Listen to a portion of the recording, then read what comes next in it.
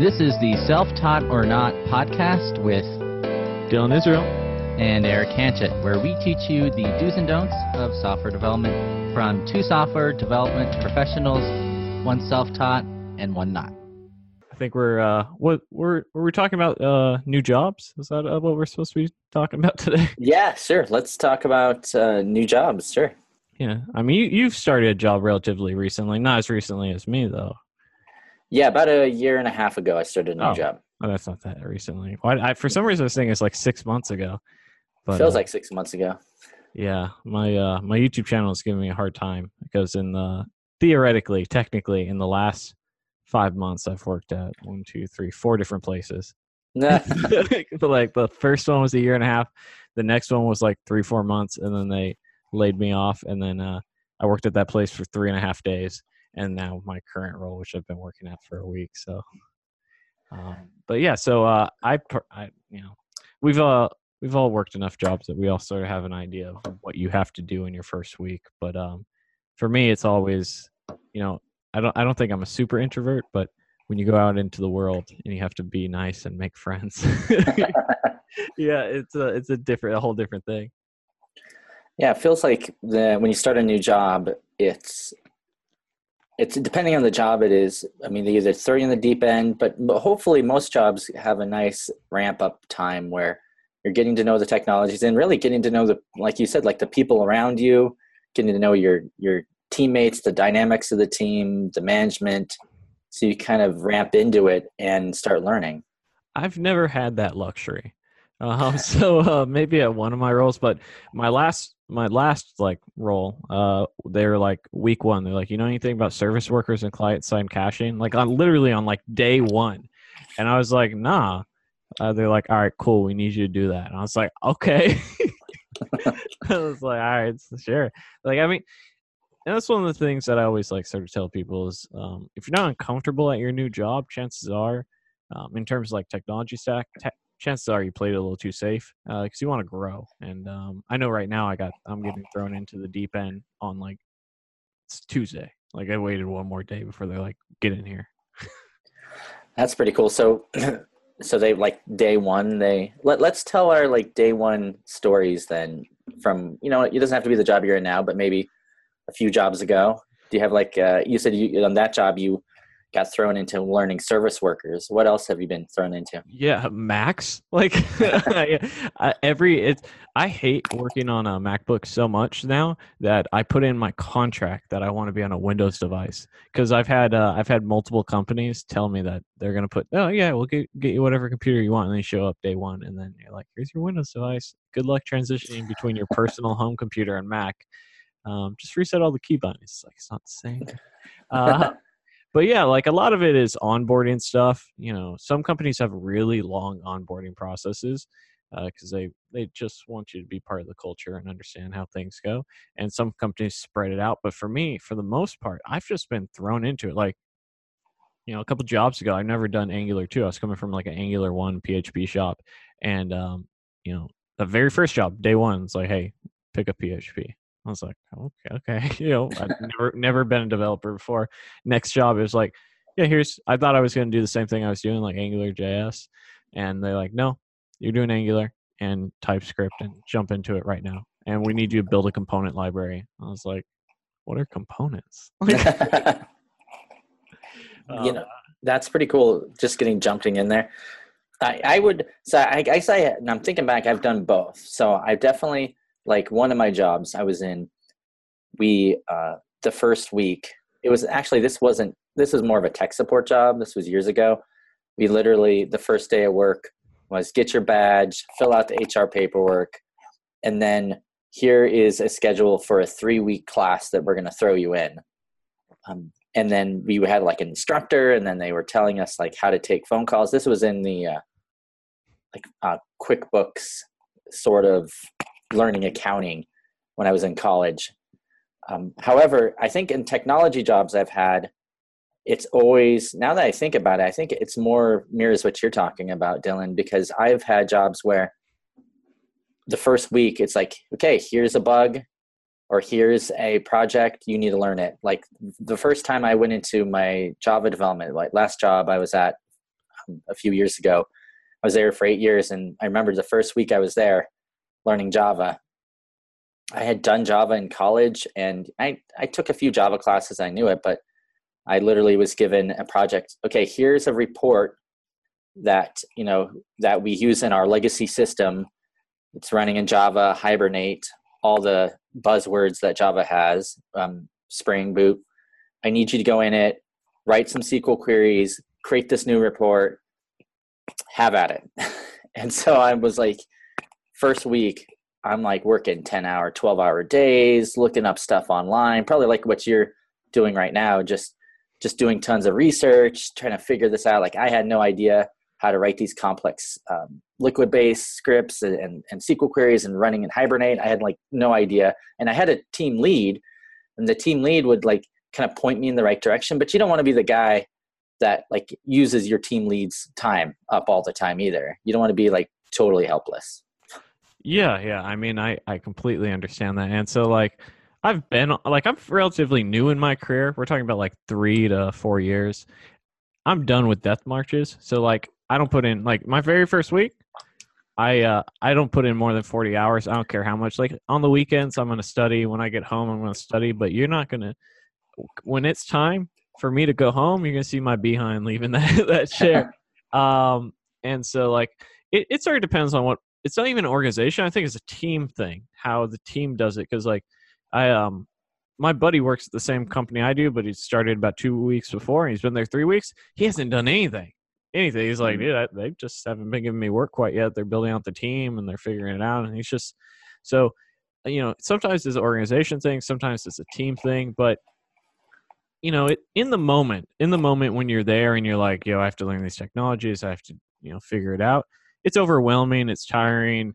It's a little stressful, right? Because like, you don't really want to show up and feel like the dunce. You want to show up and you're like, I'm ready to impress these dudes and like, or dudettes, 2019.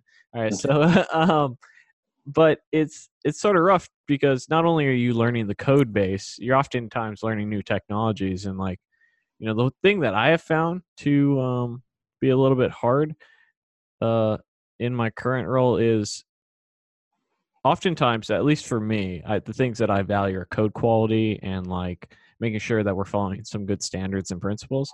And I've yet to come to a team that has valued that, at least in the code, to show it. And so when I show up, the very first thing I'm trying to do is educate. And you oftentimes have to do that by example. So something that may take another developer in your team 2 hours to do might take you 6 hours or 8 hours or 12 hours to do properly, because you understand the consequences down the road. And so that's something I'm struggling with right now is you have to be sort of that barrier when you start. And that's a very uncomfortable position to be in your first week. So that's interesting, because if you go into a position and you have some best practices in mind, yes, but you're in an organization, I'm not saying this current organization, maybe, whatever organization, just we're making one up, that doesn't understand those best practices or haven't been exposed to it. It's good to be the new guy to come up and say, hey, I think we should do things this way. And I think, we should maybe start thinking about a CI/CD pipeline, or in some cases, hey, maybe we shouldn't save our code on disk drives. Maybe we should have like a version control in extreme circumstances. Yeah, maybe we should use branches and things like that. Yeah, maybe we should branch our code and maybe this. But I've been in organizations, and I'll tell a story. When I did QA for a couple of years ago, and this QA department, bless their heart, they were good at what they did. They were doing it for like 30 years. I mean, some of the guys literally had been on the team for 25 years. And they've gone through all the different management change-ups, everything that's happened. But a lot of their focus, I remember they had like a whiteboard in their lab. And in the whiteboard, someone's job was to keep the whiteboard updated with all the IP addresses of all their servers in their lab and all the spec information. And anytime something changed, they would go and update it. And I'm like, hey, we could create, these are like Unix type systems. You can run scripts and stuff on them. Like, we could create scripts that grab all this information, these problems have been fixed, years ago. So we can create an interactive of whiteboard. We can create a wiki, like they had never created a wiki to save information on. At least we can transfer this information to a wiki. And just going through like, no, I don't want to add more work. I don't want to have to do this. It was just really difficult. Yeah, which is why I don't ask anymore, because I've gone through that part where you try to convince people. And so now, and testing is one of these things. I've been at so many organizations where they just don't write tests. But guess what? I write tests.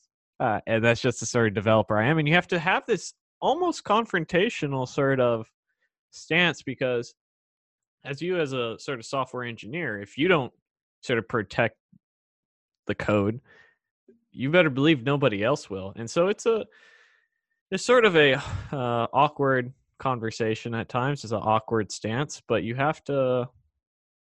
There's a balance at anything, and especially a new job. But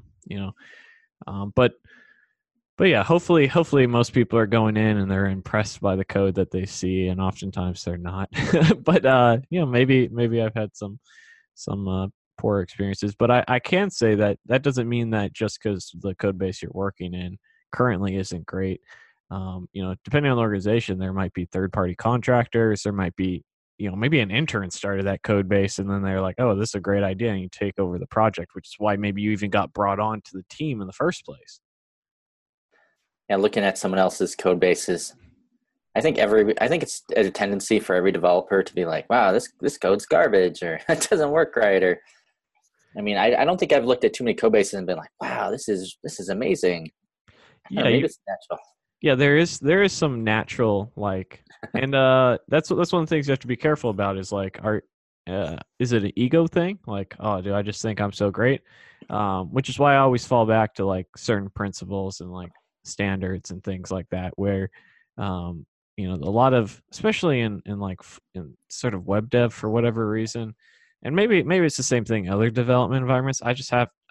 My experience in the web dev, it's sort of the Wild West of open source and like the Wild West of coding standards, and like especially because a lot of us are self-taught. A lot of us only know what we know, and so many people have repeated that first year 20 times that until they run into somebody willing to sort of show them the way, they've just been pathing their own way, and it's a little bit rough at times. So you're saying you've seen code bases with just tons of dependencies and things that really may not need to be there? I've seen a lot of everything. I've seen a desktop only applications. I've seen Angular apps that have had jQuery injected into it, and now they're doing jQuery because they don't understand how Angular works. I've seen it's a little bit crazy. Just things like just breaking all the solid principles in every single fashion, not understanding self-documenting code, not understanding clean code principles, things that can be solved most of the time with refactoring. You see things like, oh, there's no interceptor here. So in the one service that has, we do microservices until you get to the front end, and then they don't really even do microservices on the back end. And then you go and you see the one service that's getting injected, and it has 100 functions, and they are attaching headers in every single one, but they never set up an interceptor to handle that sort of stuff. Everyone's seen a lot of stuff, and quite frankly, at certain points of my career, I'm sure I've written some stuff just like that. But we all should look back and hopefully a year from right now and see our code and be like, yo, man, we can touch this up a little bit. So your idea is you just go in, if you can, just go in and try to fix it. So one thing I've noticed in organizations, especially going back to testing, is that it's very difficult if you don't have a testing framework. Let me rephrase that. If you don't have it like a buy down from the top down that testing is important, you can run into situations where everybody thinks, yeah, testing is important, but we have this XYZ feature that needs to go out the door. So you can either spend another few days writing these tests, or we can call this good and then ship it and then work on the next feature.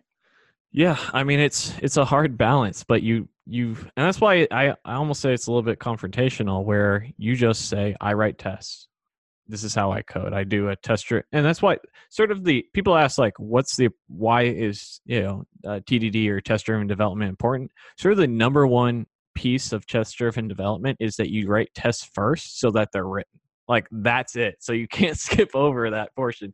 There's a lot of other reasons, but it's literally like the number one reasoning for TDD is that you always are writing tests ahead of time as you're progressing so that they're written. So you can't So have that skip. so that's the problem though. Like I'm a big fan of TDD, but I've never done TDD in like real life development. I've always been the guy that's written the code, and then afterwards I'll go in and go like, this seems like a function that's pretty complicated. Maybe I should throw some tests in there, and then I kind of throw it in after the fact, which I'm guessing is probably not as valuable as if I've written them first and then did the whole red, green type of red scenario. green factor. Yeah. Yeah. I mean, so there's an argument that can be made. Although I am sort of a proponent of TDD, I'm more so just a proponent of testing, making sure you test things. So typically how I write my tests is I will, so TDD would tell you to, you write a test, it fails, then you write some code, it succeeds, then you write a test, it fails, then you write some code, it succeeds. That's sort of the sort of red green refactor sort of thing. And then you refactor it again because you may have a test that passes, but it's kind of not written right. So I take a slightly different approach to it where I write a function whenever a single function is done. And mind you, my functions are very small. I'm writing a lot of private functions. So I might have a public function that does something that's called, but within it, it's calling two or three private functions to sort of house the logic, because it's one of the best ways to do self-documented code. And then you test that you're getting your end result still in the proper format. So that's sort of how I go about it, which isn't sort of traditional TDD. I more so am just about testing. I don't care how you get your test as long as it's tested. But other than showing up on day one and sort of being like having to force your standards onto people, there's a lot of other stresses, right? There's they hired me for this role. Turns out I don't know these technologies I knew I didn't know. And chances are you're transitioning from a job where he gave 2 weeks and all he had was 2 days to study. And so now it's time to get up and running with new technologies. And that's what I think a lot of junior devs get afraid of, because they see, they don't realize that you can apply for a job and not know all the technology stack. And that most employers, if not all, will work with you. Especially they'll tell you, okay, we're having this back end, we're having this cloud provider, you need to learn it. Yeah. And I know for me, a lot of it has just been like, yeah, I've done sort of test projects in it, nothing super complex, but I do have. That's one thing about being able to present yourself in a good way. If you can show that you're proficient in one aspect of web development, like really decent in it, you've already shown that you can learn something, and they're probably willing to give you a chance. So, every job I've really ever had, it's always been new technologies I'm jumping into, new frameworks, new languages, new aspects. Like I'm doing backend, I'm doing front end only, all these sorts of things where now you are thrown in, and it's stressful without a doubt, but you have to do that to grow, and not only skill wise but salary wise. Yeah, that's good. And going back to your point earlier, I had the experience of working some extra hours, but now that I have kids, and I know you're a father to some kittens. 3 cats and a 60-pound puppy. Oh my goodness. Oh man. He's 7 months old. He's going to be like 80 pounds. So either way, I mean, it's a lot of work to take care of people that mean animals. And so I can't work till like 9 o'clock. My wife's made dinner. I got to take care of the kids. I got errands to run. So I'm probably at this point in my life more like you, where I do work maybe after the kids are asleep, when I have a little extra time, and then also on the weekends. Yeah, I mean, I say for the first 3 months, be prepared to put in overtime, but on your own time. And so like what I'll be doing this weekend on the 3-day holiday weekend. I'll be enjoying about a 36-hour Node MongoDB Express and Mongoose course because that's what I need to get up to date with. I've worked with these technologies, but I'm not at a developer level. There's one thing to build little voting applications. There's another thing to know best practices and standards, and touch something that you haven't touched in a year and a half.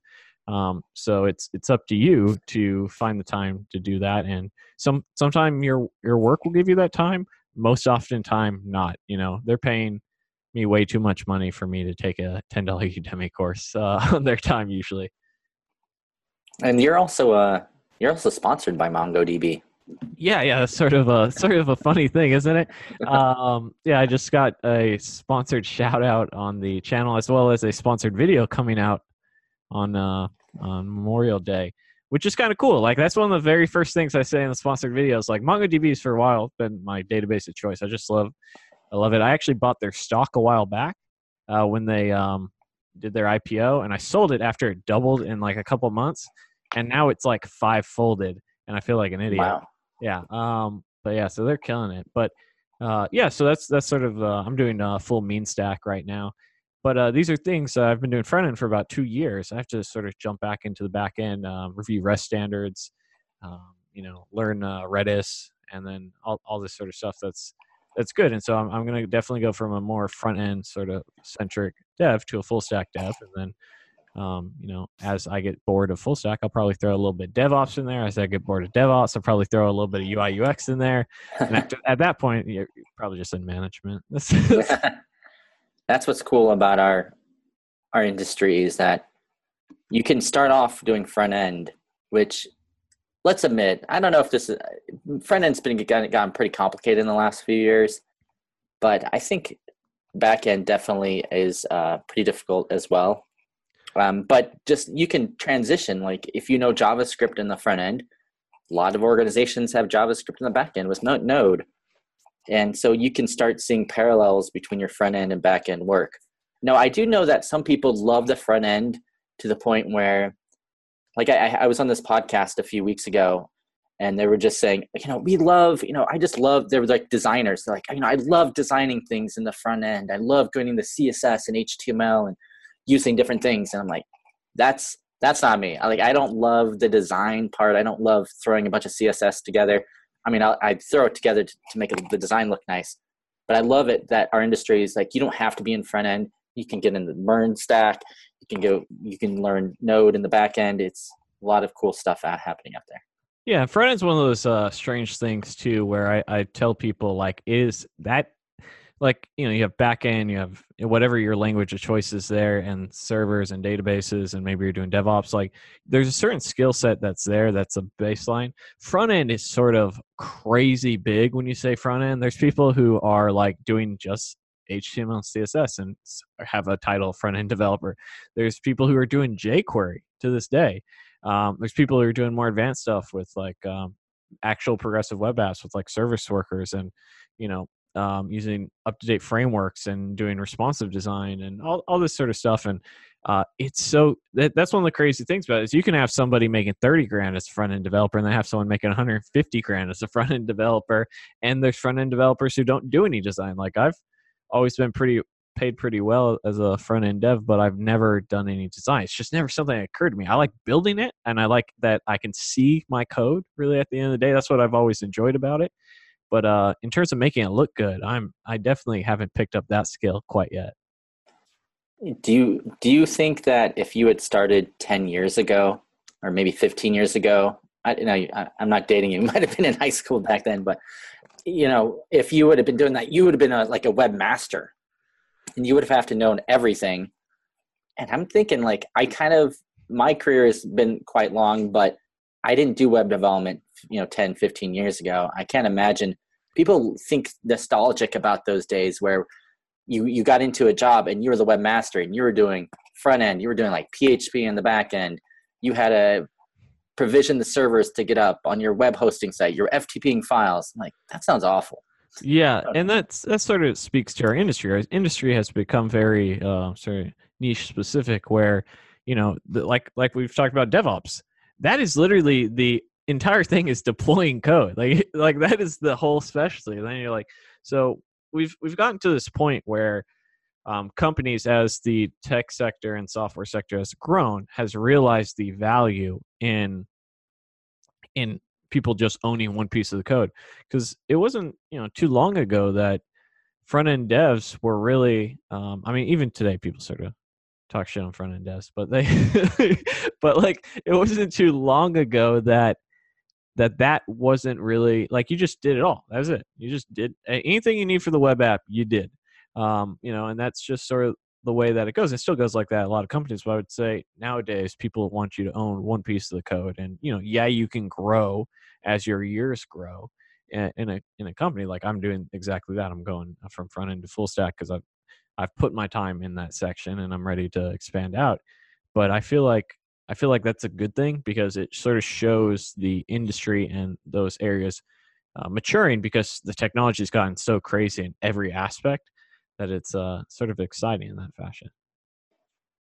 I wonder if you go to a job, let's say a scenario, it's first day of a new job, and they give you like a ton of just CSS and HTML. Should that be like a warning sign? Like what kind of red flags do you see when you start a new job? Oh man, it's so hard because you always try to ask the right questions. And as someone who just quit a job after 3.5 days, it's you start hearing his a lot previous job, not this previous, one. Yeah, previous. This is months ago. Yeah. So it's which is a strong record. If someone's quit before 3.5 days, please let us know so we can interview you. I want to know what your red flags are.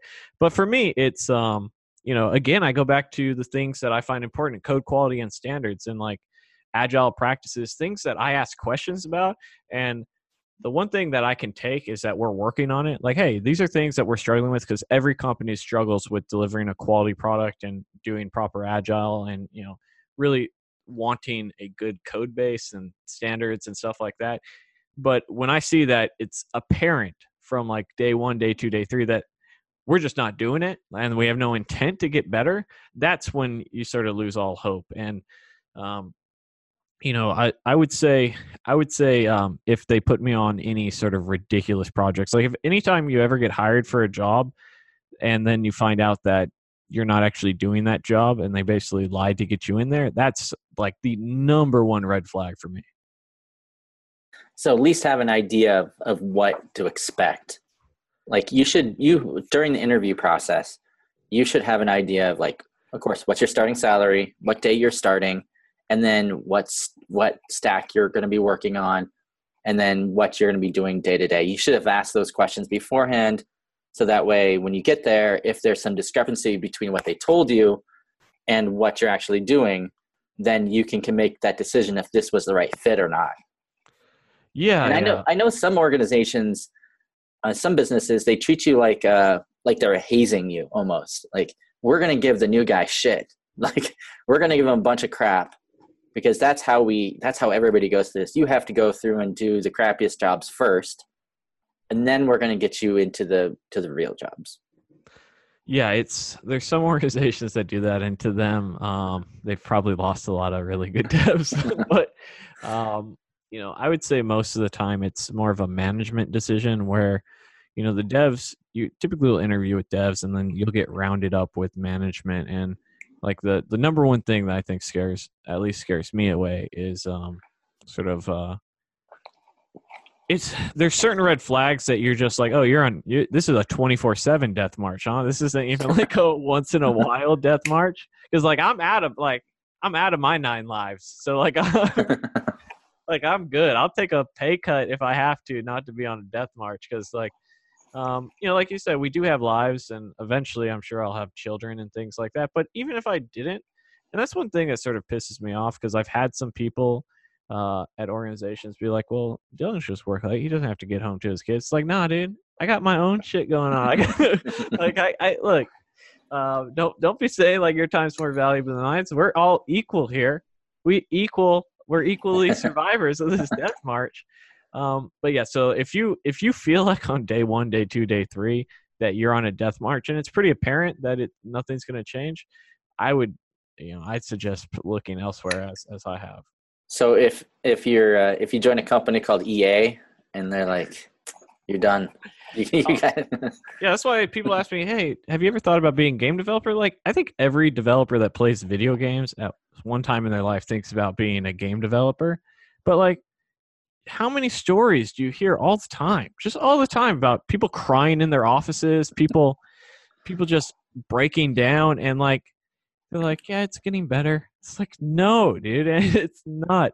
Um, and I can just tell you in my own personal experience with past employers where you go to your boss and you tell them like, I I remember this meeting with 5 other devs, where they were having this crazy deadline for months. We're telling them we can't deliver. So we're putting in overtime, and the company, even though like you track things with story points, even though we were picking up momentum and we're accomplishing more than we have historically, um, basically threatened to fire all of us and replace us with contractors because they thought we were slowing down just because we couldn't meet the deadline that they wanted. Well, that is a terrible. See, anytime like when people start throwing around like threats, like we're gonna fire you or we can replace you, Yeah, that's a really bad organization. Yeah, and naturally, this sort of death march stance has continued as I talk with other coworkers that still work there.